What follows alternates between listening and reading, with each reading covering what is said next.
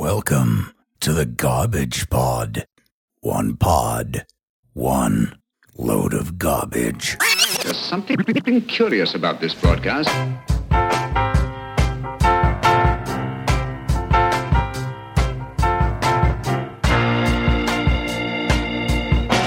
Hello everybody and welcome to episode 4 of the Garbage Pod Tap Room.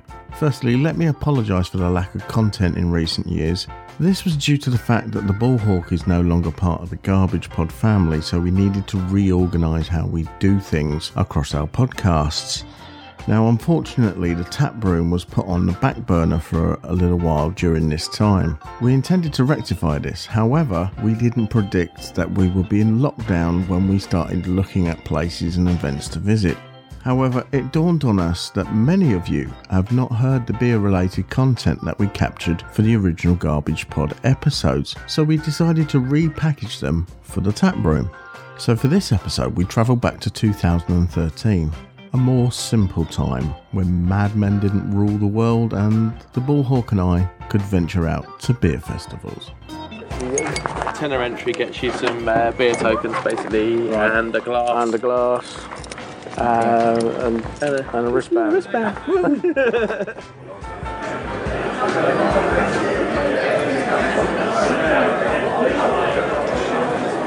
like going down the... it's just like going to Wembley, isn't it? Yeah. It's like going down the tunnel. Keep walking.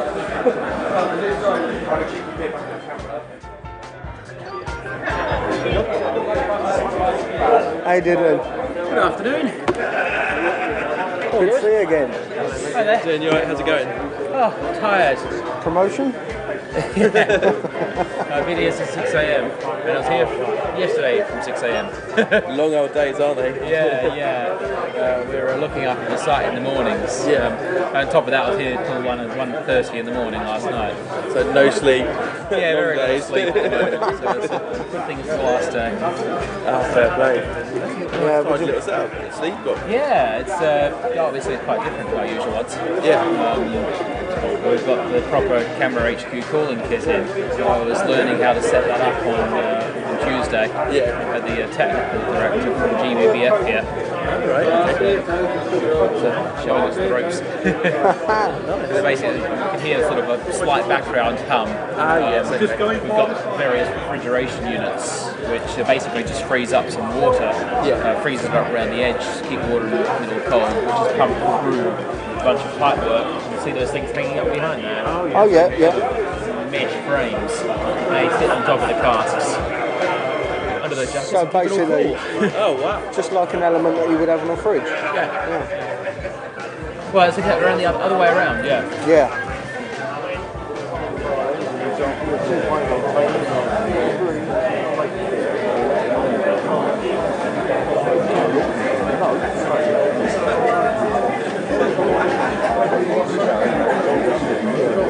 Hi, what can I get you? Can I have a third of a pint of Hitchin Hedgehogs, please?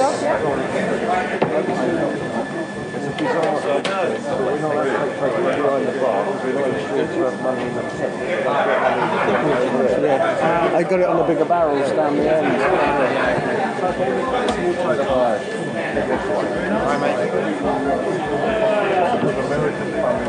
There you go, sir. 2 turkeys, please. For that. There you go. Thank you. Thanks very much.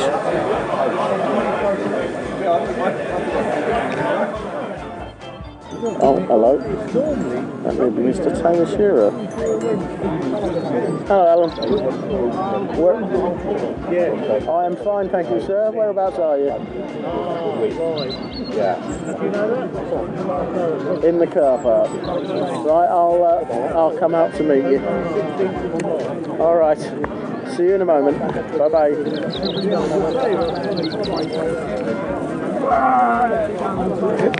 Shall we? Yep. Right. Through and it says I'm on some funny play equipment. I said, oh yeah? You go, no, I'm in the car park.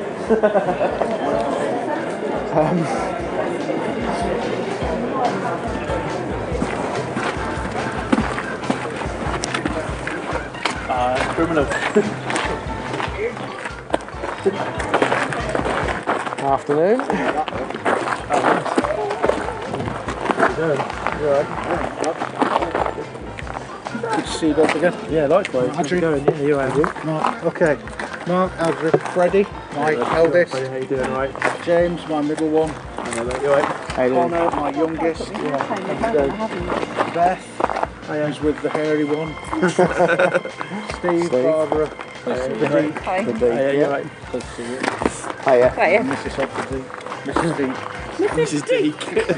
Mrs. the Deek. It's really weird because I feel like I know you all already through social cam. Yeah. So.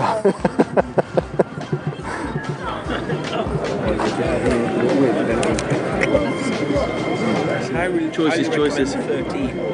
Or the 17. 36. Which is Black Pearl. Black Pearl. Yeah. There's actually a beer, Black Pearl. Yeah. Nice. Good work. It's going to be Irish, though, isn't it? Yeah. The Black Pearl, so it is. I like someone else like. I think that's what they missed out of the Pirates of the Caribbean films, isn't it?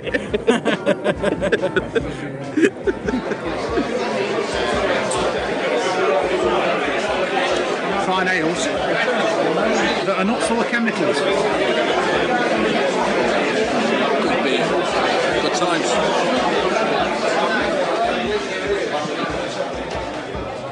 The Bullhawk and I took part in the Hitchin Beer and Cider Festival at the Hitchin Rugby Club, and we hooked up with Alan Taylor Shearer, as well as Freddie, James and Connor, his sons, Steve, The Deek. and Steve's lovely wife Barbara for the occasion, and I think everyone will agree that it was a great day out. The festival was organised by the Campaign for Real Ale's North Hertfordshire branch, and one of the lovely folks at camera took time out of his busy schedule to chat with me recently. Here's what Yvonne Seth had to say about how this year's beer festival went. Well, shall we start with the popular brews of the event? If you want to talk about the beer of the festival, that was the Bartram's Comrade Bill Bartram's egalitarian anti-imperialist Soviet stout, a luscious 6.9% imperial stout.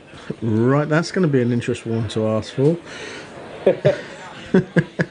I love it. It's a classic for the region, Bartram's breweries, and you'll find this beer popping up in beer festivals here and there, and if you're lucky in a pub, it does tend to turn the pubs off because it's on the stronger side. It's about 6.9%. But amazingly, well, we did only have a 9 of it, so it's the smaller size cask. We did sell out of it first. What's doubly amazing is we sold out of it first and it won beer of the festival. It only got a day and a half's worth of people voting, or a day and a half worth of drinking time for people to vote for it. So it probably a bit less than half, but a good proportion of the people who went to the festival didn't get a chance. Wow. It's done very well there. If I know it's on in a pub, I'll try and hunt that one down. So I was very happy to see that Graham, our beer select to this festival, had got it on there. It shone. It's a summer festival, and a stout has won, which is really interesting. For me, when a beer is quite strong like that, it's what I definitely call a supping beer, which is one of these ones you kind of nurture a little bit more. You hang on to that beer for a little bit longer than you would do something that was a little bit lighter, which you can neck quite easily. Yeah, I agree entirely for those styles of beer, especially these imperial stouts. I much prefer to drink it out of a goblet and sip it and enjoy the beer slowly. It's not something you really want to knock back. Because I find that you can, with those kind of beers, because you're taking your time over it, you tend to pick out a little bit more of the flavour. Different flavours seem to come out because of that reason. You're taking your time over it. Yeah, they develop as they warm up a bit as well. I'm quite happy to drink a lot of the imperial stouts well above the sort of accepted 13-degree cellar temperature for real ale. For example, I know a brewer down south who puts a note on his bottle of an imperial stout. I think it's old Freddie Walker from Moore Brewery. I believe it says drink this at 18 degrees Celsius. Oh, wow. Which is more of a wine temperature, but it works. It's not far off of room temperature, is it? I mean, room temperature is about, 21, I think, something like that? Yeah, so it's not far off the temperature you'd drink your red wines at. It really kills me when people put red wine in the fridge. Yeah. It hurts. I grew up in a restaurant in a wine region in Australia, and the things I see people do to wine scares me. Let alone beer. Beers, when you got like bottle conditioned beers and this, that, and the other, and people just wonder why it doesn't taste as good as they thought it was going to. It's because you haven't treated it with the respect that's due. Yeah. There's perhaps a lack of education in the public sphere for bottle conditioned beers, which is a pity because they do, in my experience, tend to be a bit better.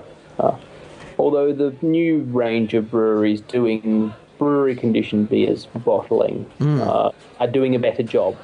The problem is your typical sort of small cask ale brewery just sort of sends their beer off to a factory where it gets bottled. It gets filtered. In some cases, it gets pasteurized. Most of the typical real ale brands you see in the supermarket, the stuff in the bottle isn't bottle conditioned. So that causes all kinds of consumer confusion as to is this real ale or not, which is always a problem. And it just doesn't add up. You taste this stuff in a bottle, and compared to what your experience of it in the cask is, it just doesn't have the life in it. It doesn't have the body. I think this is probably why a lot of these brewers produce them slightly stronger in bottle as well. It gives back a bit. The runners-up for Beer of the Festival included Buntingford Brewery's Hitch and Hedgehog, which I actually tried, and I enjoyed that quite a lot, actually. It was a very tasty beer. It was relatively crisp and hoppy for its colour. But that was obviously designed with input from the Hitchin Rugby Football Club, who were adamant that it was a colour to match their colours, which is the sort of maroon. So Steve, up at Buntington Brewery, tried to work out how to do this and got a beer that they obviously liked. I have a feeling quite a few of the rugby club members voted for their beer. I would have thought so. Okay, now we've just got the one runner-up for the Beer of the Festival. Okay. But both East Anglian breweries, which is great to see, and in Buntingford's case, our local brewery. Am I right in thinking they're actually based in Royston, aren't they? Yeah, in Thurfield, just on the edge of Royston. They were originally in Buntingford, which is probably obvious from the name. Yeah. But they moved. I think that they were actually running out of a brewery further north for a little while, and they set up again when someone offered them some space at this farm in Thurfield, where they've got, they've basically got everything they need. They've got the space. They've got a proper draining floor fitted in. They've got themselves a reed bed to look after some of their environmentally friendly runoff.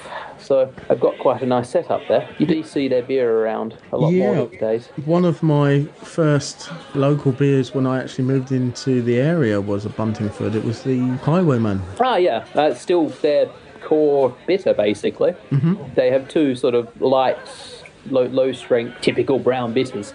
One's the Highwayman and the other one's the Twitchell. I think the Twitchell's a new addition to the list.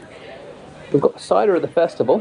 We always run a competition for cider as well as beer. We have our real cider fans within camera, and this year the Apple Cottage Ginger Whinger won the Cider of the Festival, which is good, because we like giving awards to our local producers. Which, it's a good thing. It's absolutely great. Cider obviously is a product people associate with other parts of the UK, the West Country.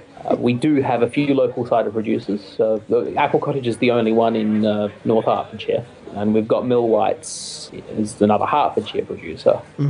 There's a few others here and there. There's a couple up near Cambridge, but the bulk of our cider does come from the West Country. But we do get a good local following. I'm trying to think of the one I was going to try, but chickened out of. Wasn't the Suicider, was it? It was indeed, yes. Yes, that was the runner-up.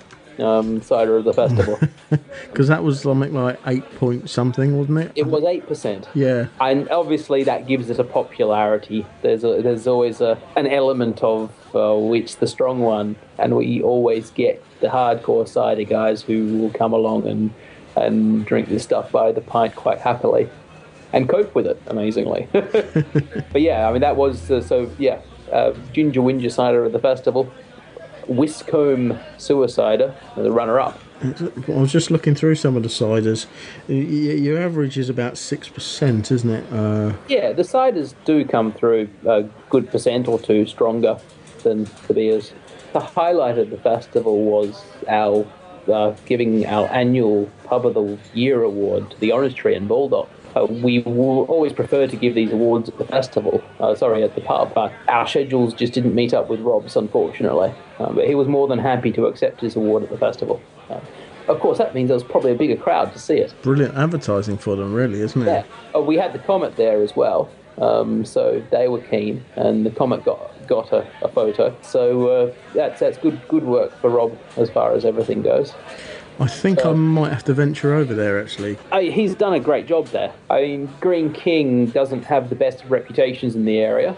Probably more a matter of the fact they have a lot of pubs. So you go to a pub, it has a very good chance of having Green King written on it. Mm-hmm. And if it's not very good, and you go, it's a Green King pub. Whereas Rob kind of proves the opposite. The Honest Tree is a Green King pub.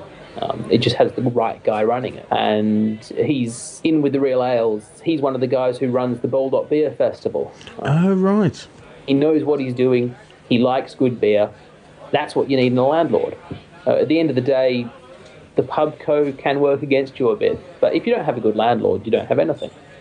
And Rob kind of proves the point that it is possible to go all the way and get a Pub of the Year award, even under the thumb of one of these companies. And it's a bit of business sense, really. He's taken a bit of a hit negotiating with Green King to allow a few free of tie beers. So he's not just restricted to the Green King range. He gets that. He also gets the Green King guests. Plus, he's allowed to have Buntingford beers on, and any other microbrewery as well. So that gives him an edge. Pub of the Year award doesn't come down to just beer. We have a collection of pubs in North Hertfordshire that regularly get, not top marks, that's impossible, but get very good scores for the beer rating system, which is what we use to rank the pubs for the Good Beer Guide. Right. So it is purely beer ratings that are submitted by our members. A very important thing for CAMA is to get members doing that. The main problem we have is encouraging people to give us their scores. Mm-hmm. So take their scores for the beer, and that's where we get our Good Beer Guide pubs from. We take the top group of those Good Beer Guide pubs and circulate voting forms to the members. And the beer comes into it, yes, but because there are beers in most of these pubs is going to be almost perfect, you've got to come down to other things the pub offers. It tends to be a tight competition because obviously the Orange Tree is a new pub. The pub's been there for hundreds of years, but under Rob's leadership, what it is now, we've got a new pub there. So the competition's getting a bit tighter now. Our other traditional regular pubs of the year need to keep fighting for it. Definitely. But that's a good thing though, isn't it? Yeah, it's a good thing for quality all round. I mean, we've got one more pub that is in the running for this. That's one more pub than we had. Unfortunately, it means we've got, it pushes one pub out of the Good Beer Guide because we've only got such a quota. I think CAMA HQ give us about 17 pubs in North Hertfordshire that we can fit in the guide. Wow. Which is really tough because we've got more than 17 rather good pubs. And it's sad when you've got a pub that has just sort of slipped out. And what you hope is that means they will try a bit harder. What we really want as well is more people doing the beer scoring, because that's kind of the core of it, is getting people into pubs and enjoying the beer and telling us about it. Absolutely. What about the figures for the amount of people that actually turned up? Do you have anything for... Yeah. So we had just over 2,100 people come into the festival. That's people who were of drinking age, obviously. Right. People who paid on the door or who were camera members or roundtable members. The festival itself is not just camera. We've got the roundtable guys who we've been dealing with the whole time for the Hitchin Festival in the town hall. So their members get in free of charge. And then the rugby club were involved at this time, obviously. Their members weren't getting in free of charge because there were about 900 of them. Yeah, we had the exact count I've got is 2,119 people, which is actually less than we had in the town hall last year. So it's interesting that we didn't quite get as many people, but not necessarily surprising considering that it's not in the middle of town anymore. So we get a lot less casual people just wandering in, seeing the sign in the town centre and saying, oh, there's a beer festival around the corner. So pretty much everyone who came to the festival was coming to the festival because they knew it was there. Well, I kind of enjoyed the atmosphere there. It was very relaxed. It was very family friendly. Yeah, I enjoyed that very much. I think the atmosphere of the festival was definitely an improvement. I think the venue provides that. It's just not practical to have families and children in the town hall. So while we do have a slot where it was okay to come along with the kids in the afternoon, that was basically it. So you had much more of an event / busy pub atmosphere in the town hall, whereas we really had more of a festival atmosphere, and we got a lot of positive feedback about it as well. You also had feedback's usually mixed for these festivals. We use the little feedback forms with the voting, and we actually managed to get 40 positive comments about the location and the vibe. So that's pretty amazing.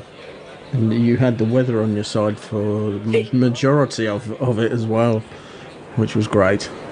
I think we have a lot to thank the weather for. The marquee space, as you would have seen, wasn't huge. If we'd had rain, it would have been really hard.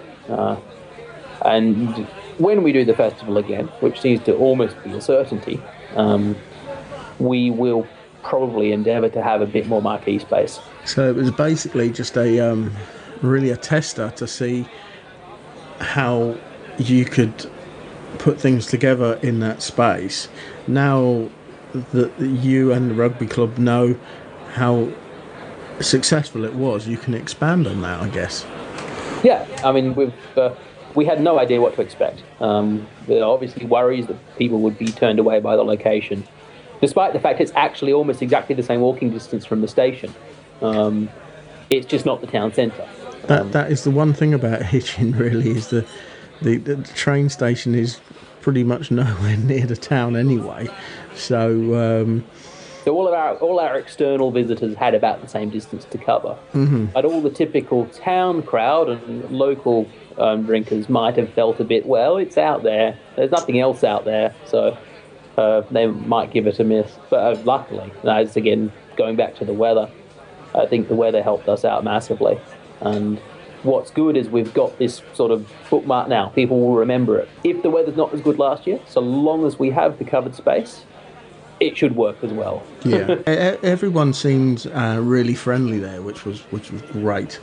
So I think, definitely, it felt more relaxed. And even in the evening, we didn't have that kind of intense atmosphere. Again, not being in the town centre helps. We didn't have the people who were going to come out, have a bit of beer at the festival, and then go clubbing there, for example. So while we had a few less people, they were more relaxed. They were more there for the beer festival than just passing through. Now, the interesting stat is that while we did have a few less people, they drunk 1,800 more pints than last year. Wow, so less people but more consume beer. Wow. Basically, nearly an extra pint per head. That's pretty impressive. That people stayed around longer. They lingered. The atmosphere really led to that, because we did take the risk for this festival. We bought more beer. Obviously, to sell that much more beer, we had more there. So we used the space. We fit in as much beer as we really could with our kit, and it worked out very well in the end. Obviously, in future, we've got to buy more cider. The thing is, you will find that when the weather gets warmer, people tend to go for ciders. A lot of people do go for ciders. The important thing with cider, though, is that whatever's left at the end of the festival doesn't get thrown out. So if we buy an excess, as long as we don't open them all up at once, we can sell them on to the pubs. So normally at our festivals, we have cider left over. And the local pubs that like their real ciders will buy that off us. So there's no real excuse for running out of cider if you know what to expect. Yeah. We know next time that there's a potential to sell more, so all we have to do is buy more. if we have cider left over. And even if you've got half of one of those pollies left over, a pub will take that from you. Because so it doesn't go to waste. when I left you on the Saturday, you were on a cider run. You were off to one of the pubs. Yeah, to go and get some more. We were really lucky. Our cider was running down. On Saturday, we did get more delivered by Apple Cottage, but that just went really quickly. So the Half Moon, which is probably the best cider pub in Hitchin, as well as a very good beer pub, came to our rescue because they have a good stock in their cellar. So I ran off and picked up some more cider there, but that didn't last very long either. The food was a new thing for the festival in a way because, again, we weren't so limited by space. The Hitchin Town Hall Festival just has that one kitchen area, and it's sort of like a challenge as to who we get in there. We didn't do too badly last year. We had Radcliffe, one of local pubs, in there along with the Cardona and Sons, a sort of local smallholder. Mm-hmm. They did quite well, but as we always do, we got a lot of complaints about a lack of vegetarian food. Okay. We do have a lot of vegetarians coming to the festival, or enough that the complaints register. So we've tried to do a lot better this time. We still got another complaint, as you always do. But the chef, Martin, in the kitchen. Oh, yeah, he was doing the pasties and stuff, wasn't he? Yeah, so he was trying to churn out as much vegetarian stuff as possible. And the thing is, whether it was vegetarian or not, everyone was eating it. So it was all very good. The South African curries went down brilliantly, got a massive amount of good feedback for them too. And as usual, we had the local wobbly bottom cheese guys in for a couple of the days. They don't show up on the Saturday because that's when they tend to find a local farmers market. What else was there? Oh, the olive lady with her pies and. Yeah, well, because when we arrived, she wasn't there, and you'd kind of. Yeah, I'd taken her spot. Commandeered, yeah.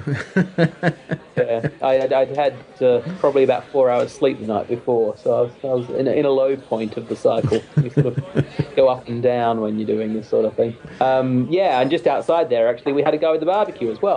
He was just knocking out burgers all day. It was amazing. That smelled absolutely awesome. The value of space is being able to have this variance, this variability of things.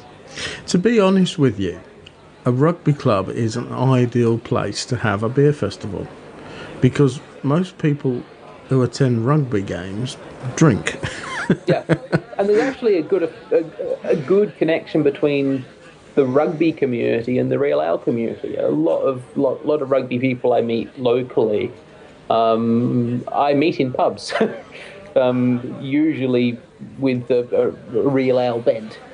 Yeah, I tend to agree with you there, actually. If you saw their bar in there, I mean, while it's just a sports club, as such, not a pub, they do have a set of hand pumps as well as the lager kit. So they definitely backed us up on both providing the venue and hopefully drinking a fair bit of beer too.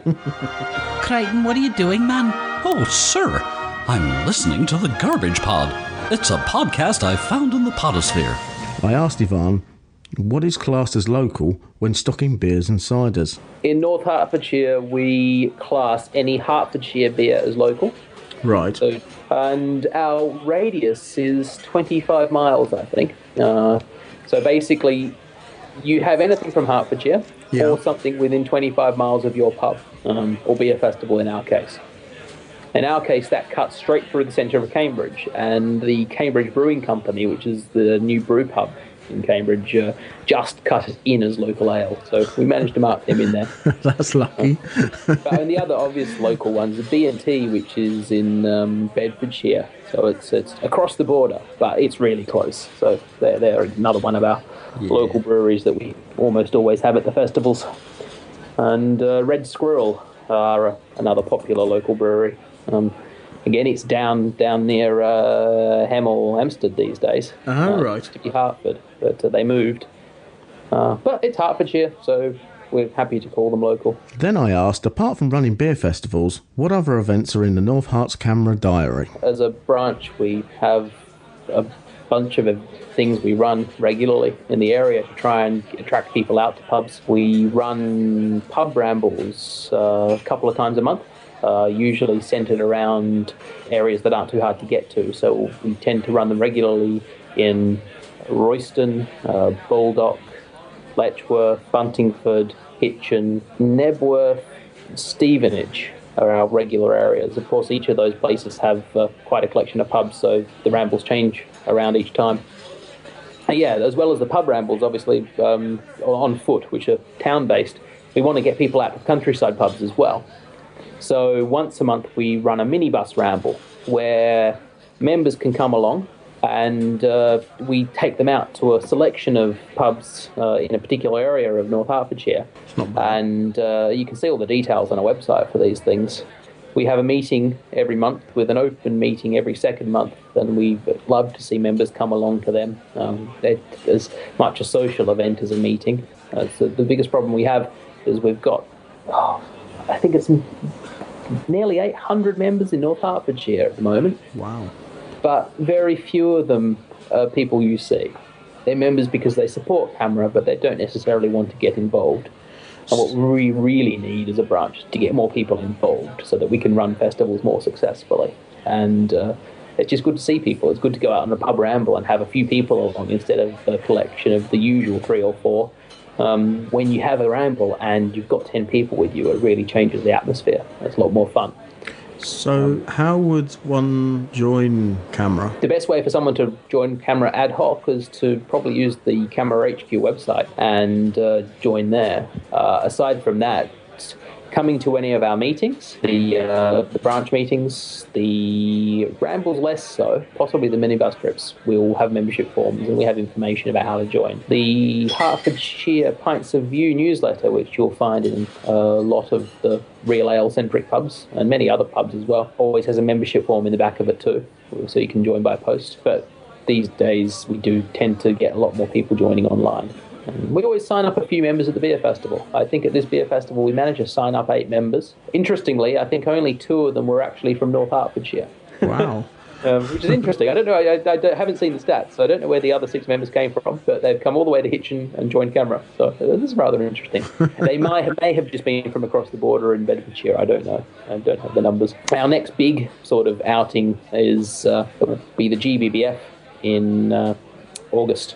So, the Great British Beer Festival. Yeah, we always have a group go down to that. It's going to be a bit different this year because normally our group goes down there with the intent of sticking up as many Letchworth Beer Festival posters as possible. Unfortunately, we won't be doing a beer festival in Letchworth this year. The Greenhouse was a fun venue. It got good feedback. The festival was successful.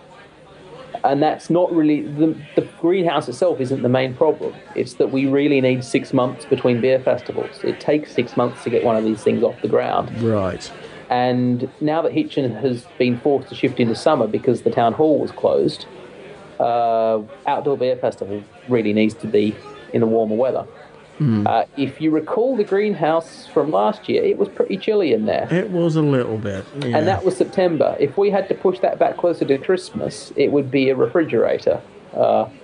So it's not a viable venue for us with a 6-month schedule from now. I mean, we are talking winter. So we are waiting for a different venue, really.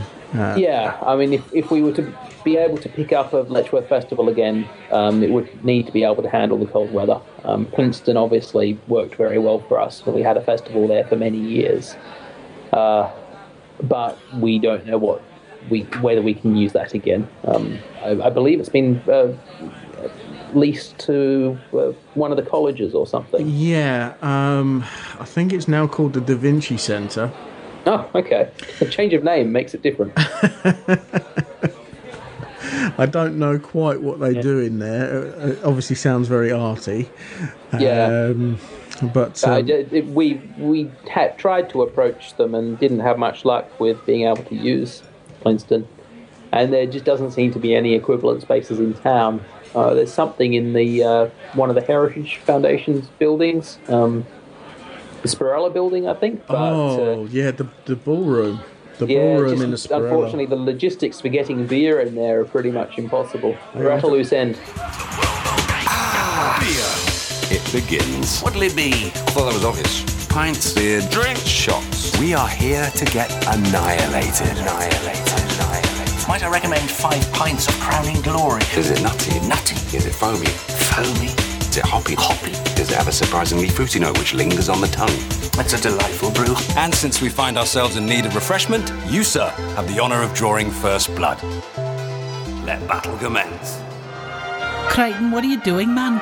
Oh, sir, I'm listening to the Garbage Pod. It's a podcast I found in the podosphere. So whereabouts are you from then? I'm from a town called Dunsborough. Perth's the capital of Western Australia. So it's about 3/4, I guess, of the way down, maybe further than that. Okay. The left-hand side of the continent. So the habitable part of Western Australia is very small. It's right in that bottom corner. All right. So it's about 3/4 of the way down there. And then I grew up about 3.5 hours drive further south down the coast. So it's quite a small community then. Oh, it was tiny when I was growing up, yes. It's completely different these days. Taken over by money. As it normally is. My family lived on a couple of acres. We had a restaurant that was about a 5-minute walk from the centre of town. All right. And that was a 2-acre property, because most of the built-up part of the town was on the other side of the town centre, which was the coast, which was the beach. But of course, if I go back there now, my family doesn't live in that place anymore. There's like a Tesco sort of thing next door to it, which used to be a paddock full of sheep. And in all directions, it's built up and housing. It's not a Coles, is it? It's Coles, yes. Oh, it is a Coles. So in Australia, supermarkets aren't allowed to sell alcohol. Oh, right. Yeah. But they have got around it a bit these days. It didn't used to happen, but if you go to a supermarket that's built like a proper supermarket built complex, there's always a supermarket, and then right next door to it is a booze shop, both owned by the same company, and often they have a connection in between them anyway. They have separate cashiers and they operate independently. Australia's got a pretty growing, vibrant craft beer scene. Much like New Zealand does. It's really quite crazy over there. But they've got this big thing for craft beer, and they don't have much tradition holding them down. So the craft beer scene in Australia is probably more varied than what we've got here at the moment. Actually, in Australia is a Yuri's Night Ale, which I'd love to get my hands on, but... Should just get a brewery over here to make one. Yeah, that would be good. That'd be very good. You're actually based in Cambridge, aren't you? We're living in a little village called Willingham. We moved up here about a year ago. My work's in Cambridge, so it was sort of a logical move. We liked the Hitchin area, but because we had to move, we had a short period to move in. We focused on finding somewhere in Hitchin and just failed. And then we tried Baldock as our next best option, somewhere we wanted to live. And then Letchworth, which I'm afraid was third on our list. It was mostly to do with the pubs. Well, you see, Letchworth until 1961 didn't have any. Yeah, I'm well aware of the history. It's an interesting one. But there's also it does have pubs now, but it's the Letchworth community doesn't really seem to have the interest to support their pubs well enough. The problem you've got, I mean, the one that really does get supported well is the Arena Tavern. Yeah. I like, out of what's there, the Arena was my favourite. Not that there was a lot to choose from. And you have the old Weatherspoons and whatever it is now, the Colonnade. The Colonnade, yeah. Which are just not really my sorts of places. Which is basically a hog shed, really. But and the Arena it's in this really funny location, but you walk in there and it kind of looks and feels like a pub, kind of atmosphere somehow. Yeah, it's a really good. They have a lot of activities going on, And they're always involved in community stuff as well, which is absolutely fantastic. But yeah, as you say, I mean, I don't think there is an estate in Letchworth that actually has a pub on it. I know that was the one that shut down the what was it called, the Pelican? Yeah, we chased that quite a bit, but it was a hopeless case. There was some dodgy dealings going on there. Yeah, well, that's the problem, and there wasn't much support from the community, but also Green King and Tesco knew exactly what they were doing. They had it all sorted out and signed off before the fact really leaked to the public. Well, the guy who owns the supermarket on the precinct up there, he actually offered them more money. Yeah, but they weren't taking up on that because they'd already signed it off, basically. It was all sort of done hush-hush before the event happened. And unfortunately, there's no planning permission required to turn a pub into a Tesco. You can just do it. That seems rather weird. So we watch the planning applications very carefully, because as soon as an application goes in to stick up illuminated signs outside a pub, it tends to mean that it's going to turn into a Tesco. Oh, right. That's the only planning permission you need is just your normal things like that. You don't have there's no change of use. Is the important thing. Yeah. There's a funny story behind that pub, actually.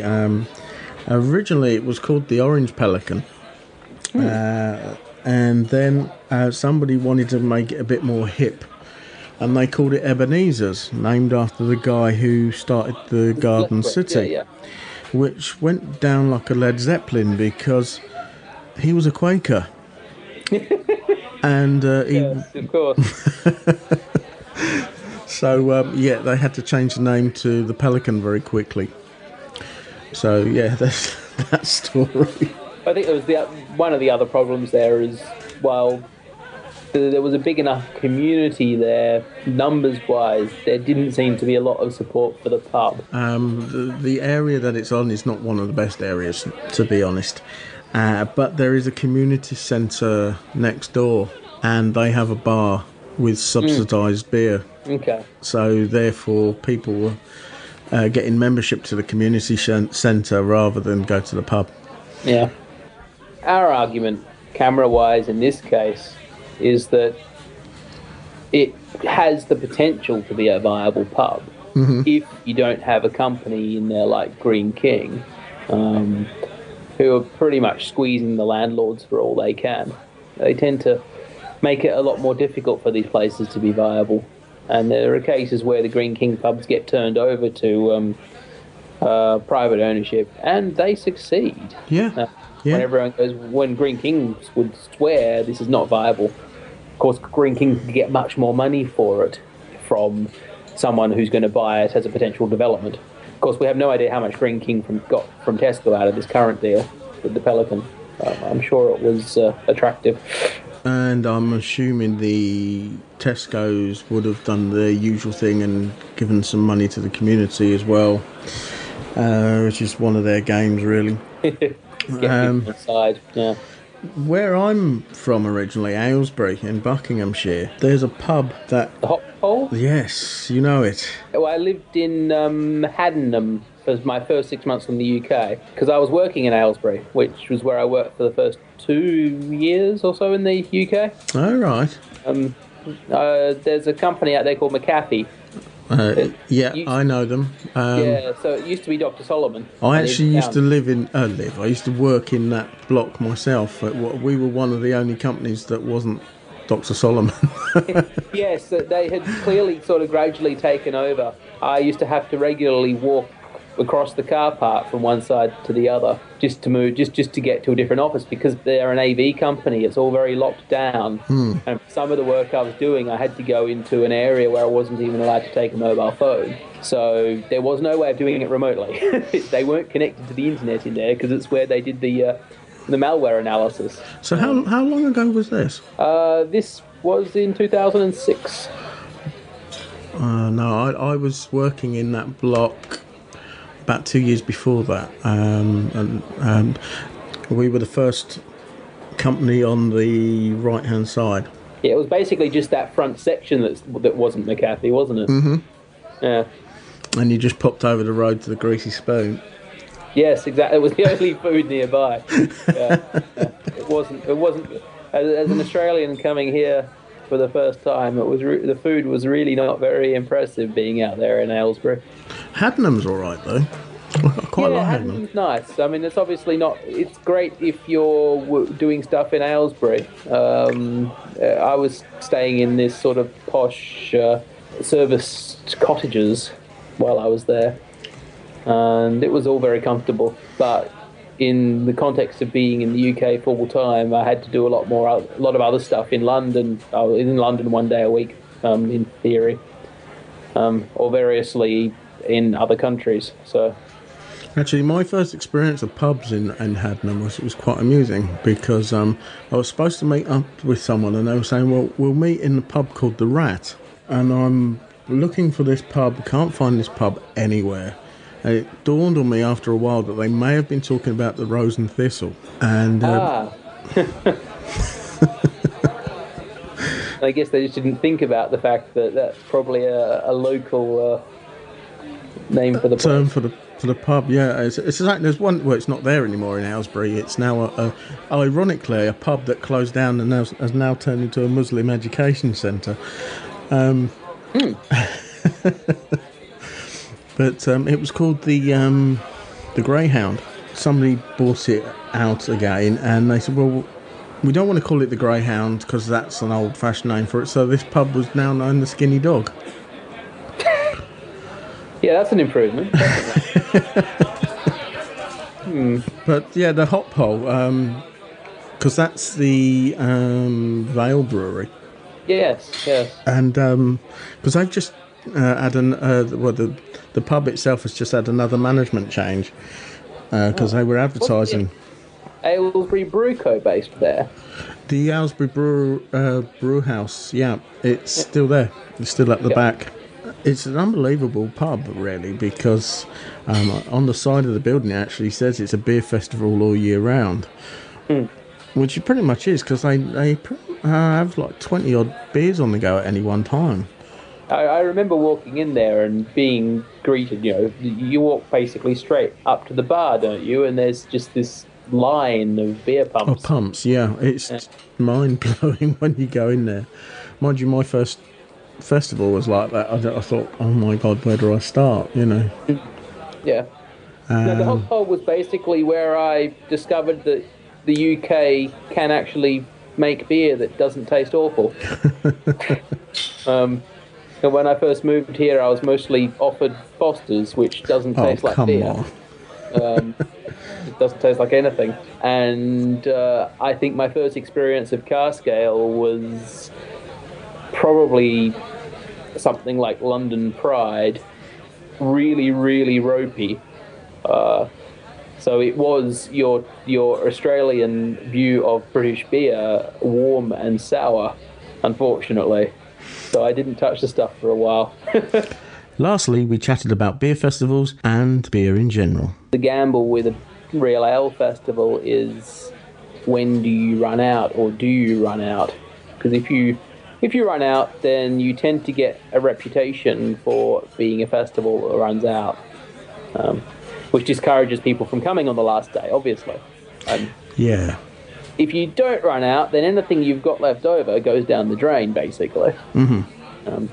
Where we were lucky is that I think at last orders we had 10 different beers on, which is great. Which is quite impressive, really. For the customers. But what's doubly great is that they were all in kills, double 144 pint barrels, and of the 10, I think 6 of them were chocked, which is, we tilt them up just at the end to get the last bit that we can get out, hopefully without it going cloudy. And that means they basically had nothing in them. So we didn't have a lot of beer. We probably actually shifted more than 90% of it.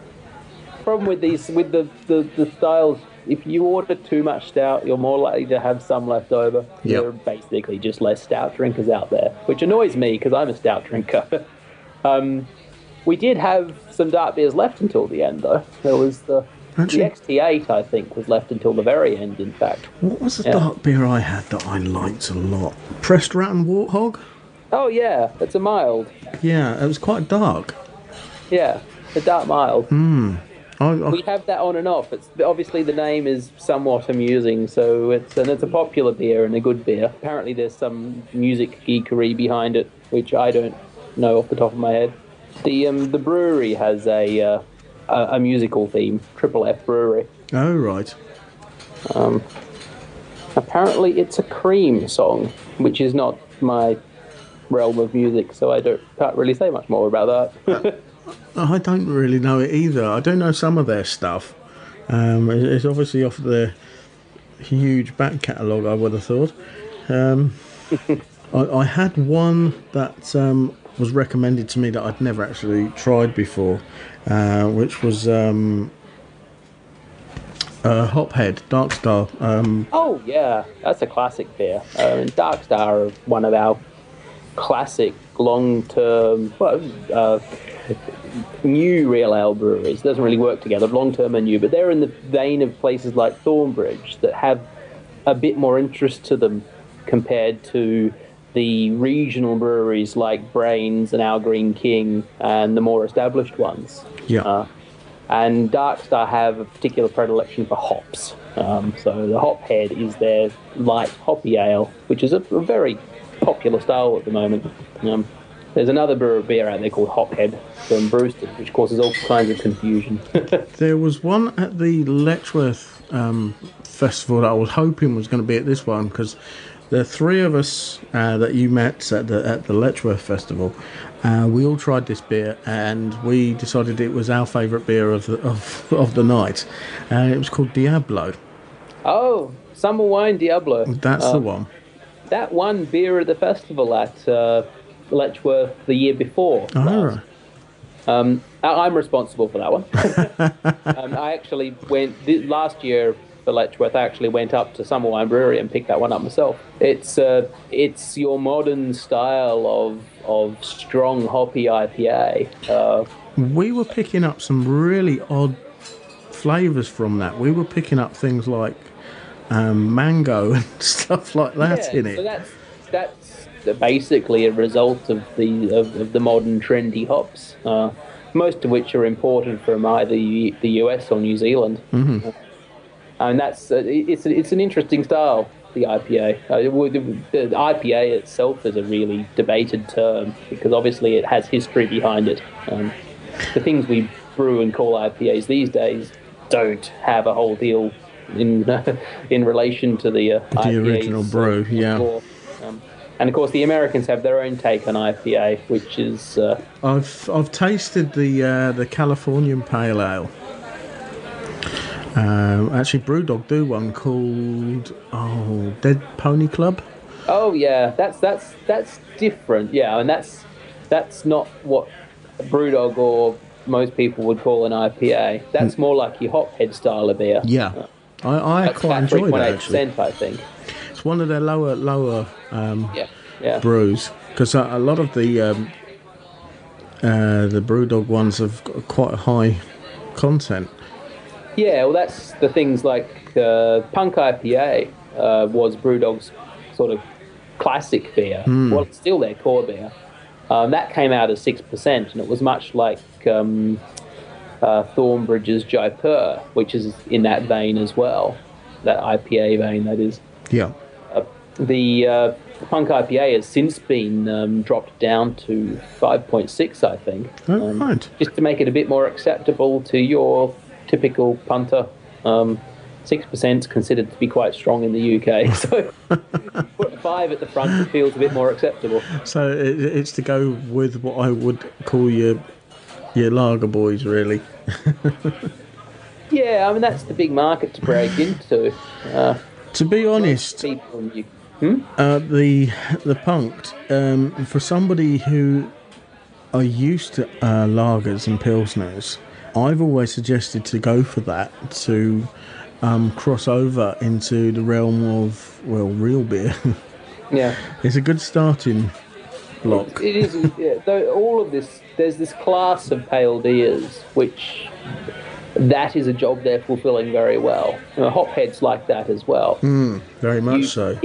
Because it looks good to the eye of your Stella drinker, because it looks the same colour, basically. It looks very similar.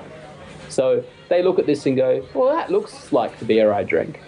And they taste it. Of course, it doesn't taste like the beer they drink, but it tastes good. So it moves in that direction. And once you've got your Stella drinker drinking the lighter ales more often, they tend to move on to the other beers as well. We found that. We observed closely when we were living in Hitchin. Our local had a crowd that were mostly lager drinkers who graduated through time towards the ale. It was an interesting progression. If you're looking at a cider list for a beer festival, it's still very hard to get information about these ciders. You can get a list from the supplier. The cider is named after some random farm somewhere that doesn't have a website, let alone social media. Is this the reason why, when you're going through the beer tasting notes, some of these beers don't have a lot by the side of them on the notes?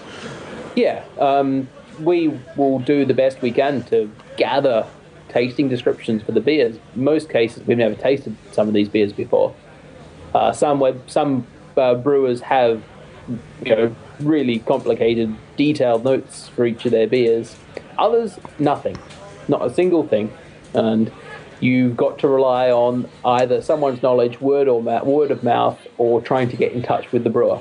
And trying to get in touch with the brewers can be a pain, really. So we tend to get maybe a small half sentence for some of them. This is why I found it very interesting to listen to Andy Skeen at Dominion, because he sounded so interested in what he actually does. And when somebody is talking about what they do with so much passion, you just let them talk, because you don't often get that.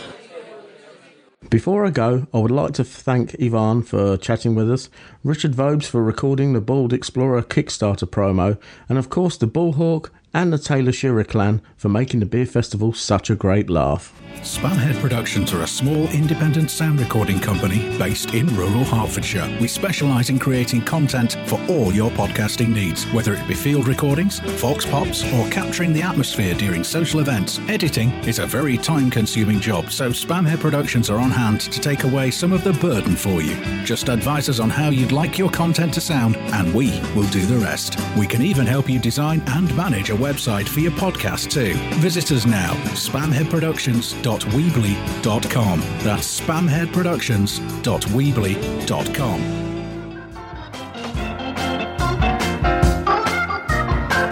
I hope you enjoyed our little voyage back in time, and hopefully you will join us soon for another trip down memory lane. Information about Hitchin Beer Festival, the beers, ciders and other items featured in this episode can be found in the show notes. So now it's time to call time. Which leaves me with one thing left to say. Thanks for listening, stay safe, and keep supping.